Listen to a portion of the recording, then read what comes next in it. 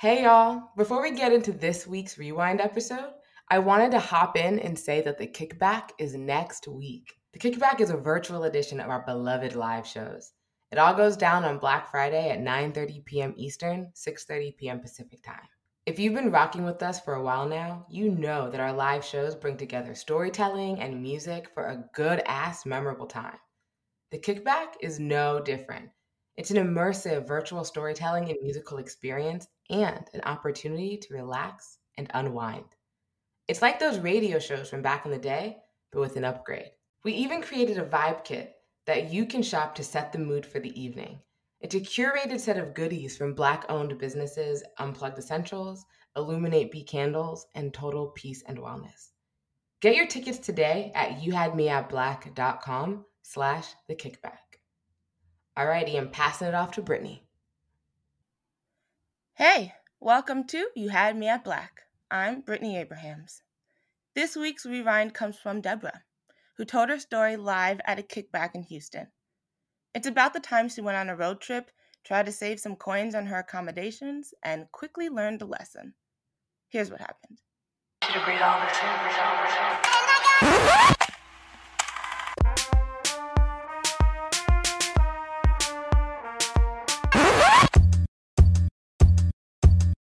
You're listening to You Had Me at Black. Black. Light in the heart of the city. Black. Man, Black. listen, man. Black.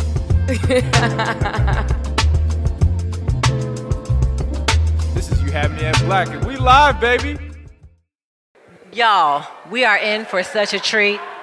Please give that H-time going down. Harvey survivor, welcome to Deborah Deep Mouton.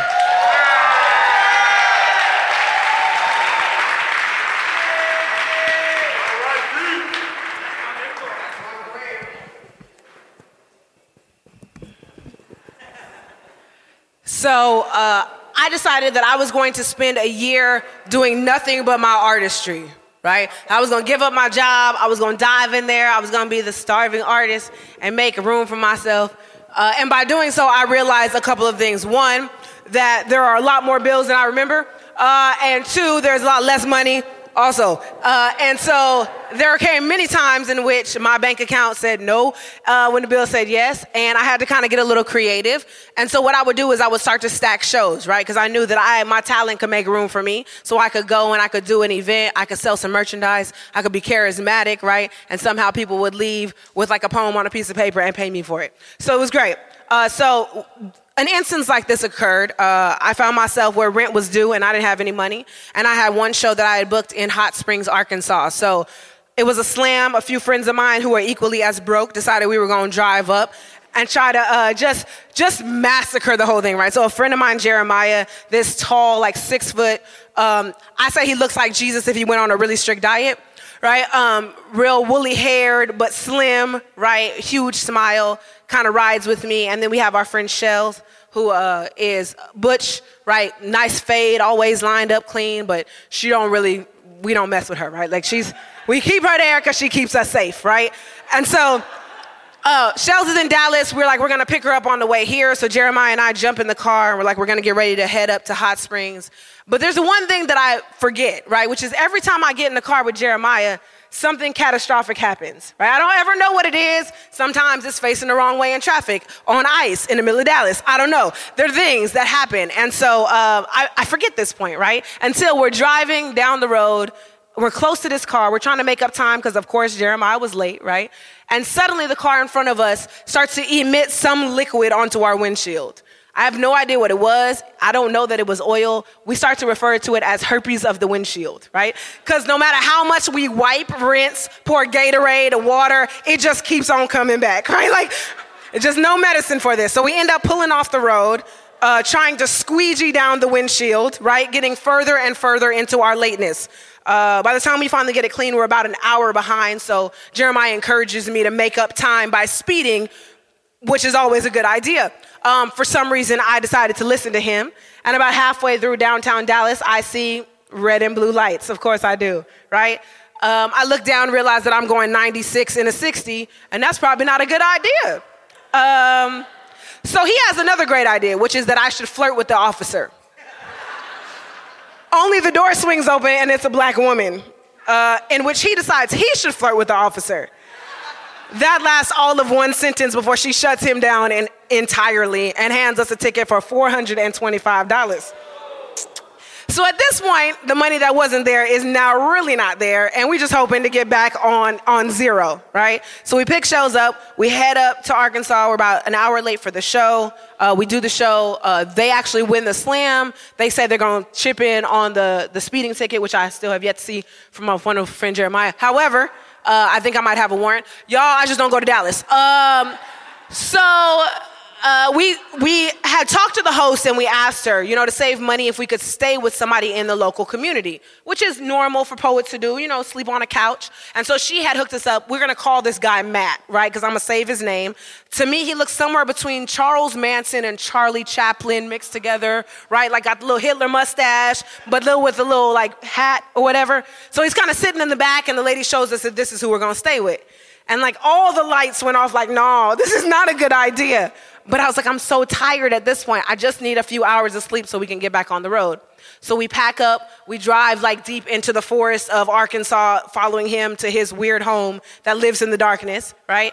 We unload our bags and we start heading into the building. And as the door opens, I see cobwebs, right? And not the ones that you're oh, you haven't gotten a chance to vacuum, but the ones where you're yeah, spiders live here, right? This might be their house. You might be renting from them. So we walk in, and Shells and I kind of lead the way, Jeremiah bringing our bags behind us. And instantaneously, we see what is no floor, right? And by that, I mean there is so much trash, old food containers, Mountain Dew bottles. I mean, I literally saw a pot that somebody had cooked spaghetti in, and by somebody, I don't know who, that was still just sitting on the couch, just tipped over, it was kicking it, it was chilling there. And so in the middle of it is this pristine bed, right? Made up, nice sheets, nice blanket, just hovering over the waist. And I was I think this is where we're sleeping, ? And so my panic button goes off, right? And I'm if my bag's staying here, I'm gonna go home with a friend. Okay, I gotta now hustle a little bit hard. I gotta figure this out. So I'm you know what? We're leaving really early in the morning. I don't even need to shower. I don't need none of that. We're just gonna take all this back to the car, right? So I have Jeremiah load up everything. And I have a seat on the bed because I'm trying to figure it out. Yeah, I sat on it, I know. Okay, I sat on the bed. Shell sits next to me. Upon sitting on the bed, the mattress falls through the frame, right? And we're are you joking me? And so she's she tries to pick up the blankets. She's they smell a little funny. And I was okay. So we sniff and it smells like piss, right? Just pissy sheets. So now it's 1:00 in the morning, we pissy sheets and waste all over the floor. And I'm golly, I'm so tired. I don't think I could drive though. And so we're let's play a trick on Jeremiah. Let's remake the bed, right? Because when he comes in, he's going to land on it and fall through. So he comes in and swan dives into the bed, right? Wraps the blanket all around his face, around his body. I mean, he's just the most comfortable ever. He don't even notice. And so I'm sitting there and I'm planning in my head, right? Like we do, trying to figure out a way out. And all of a sudden the couch starts to move. And I look over and I'm that couch is moving, y'all, right? Stuff is moving and I don't see nothing moving it, but it's moving. And I was if Shell sees this, she's going to go off, right? So I have to be the mature adult and I have to keep it quiet and we're just going to hold it quiet. All of a sudden I look over at Jeremiah and his eyes are wide. And I realize he has seen the moving as well, right? And it becomes now our silent conversation to keep the secret that there is something moving until a roach almost the size of our hand emerges from the couch, right? So now I'm cringing until Matt, the wonderful owner, our lovely host, walks over to the couch with his bare hand, picks up the roach, takes it to the trash can and drops it in. So now Shells has clearly seen the roach, right? We're all looking around. I'm just I just need to sleep. Can we just turn the lights off and go to sleep, right? And that is exactly what they said, right? They was no, don't do that, the roaches, okay? But before they could get the no out, Matt turns to us and says, we don't turn off the lights. And Shells leans in and asks the question that all of us are wondering, who is we? Because this man lived by himself, y'all. Okay? It is then in which I realize that he is in a contract with these roaches, right? He doesn't kill them and they don't kill him. This is how he is operating.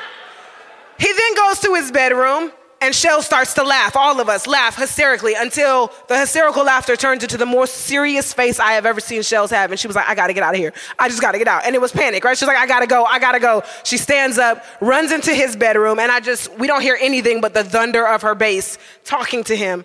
She walks out and says, it's time to go, grabs the keys and walks to the car.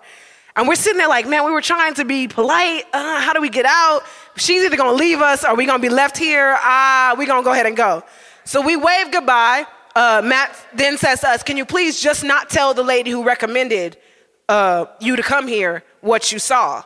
Turns out she had come 2 weeks previously and cleaned his entire home, and it, in 2 weeks turned into this, right? So we got in the car, and I think we laughed our entire way back to Dallas, right? We stayed awake. There was no going to sleep. We cracked all of the jokes. But I realized that, in an effort to kind of save money and an effort to be artists and kind of live at that very base level, I was ignoring the self-care portion, right? Which I feel like we constantly do, right? When we're always hustling and we're trying to make ends meet, we have a tendency to not think about what the real cost of things is. And so if nothing else I learned from that was that at the end of the day, 1, don't stay with creepy people, right?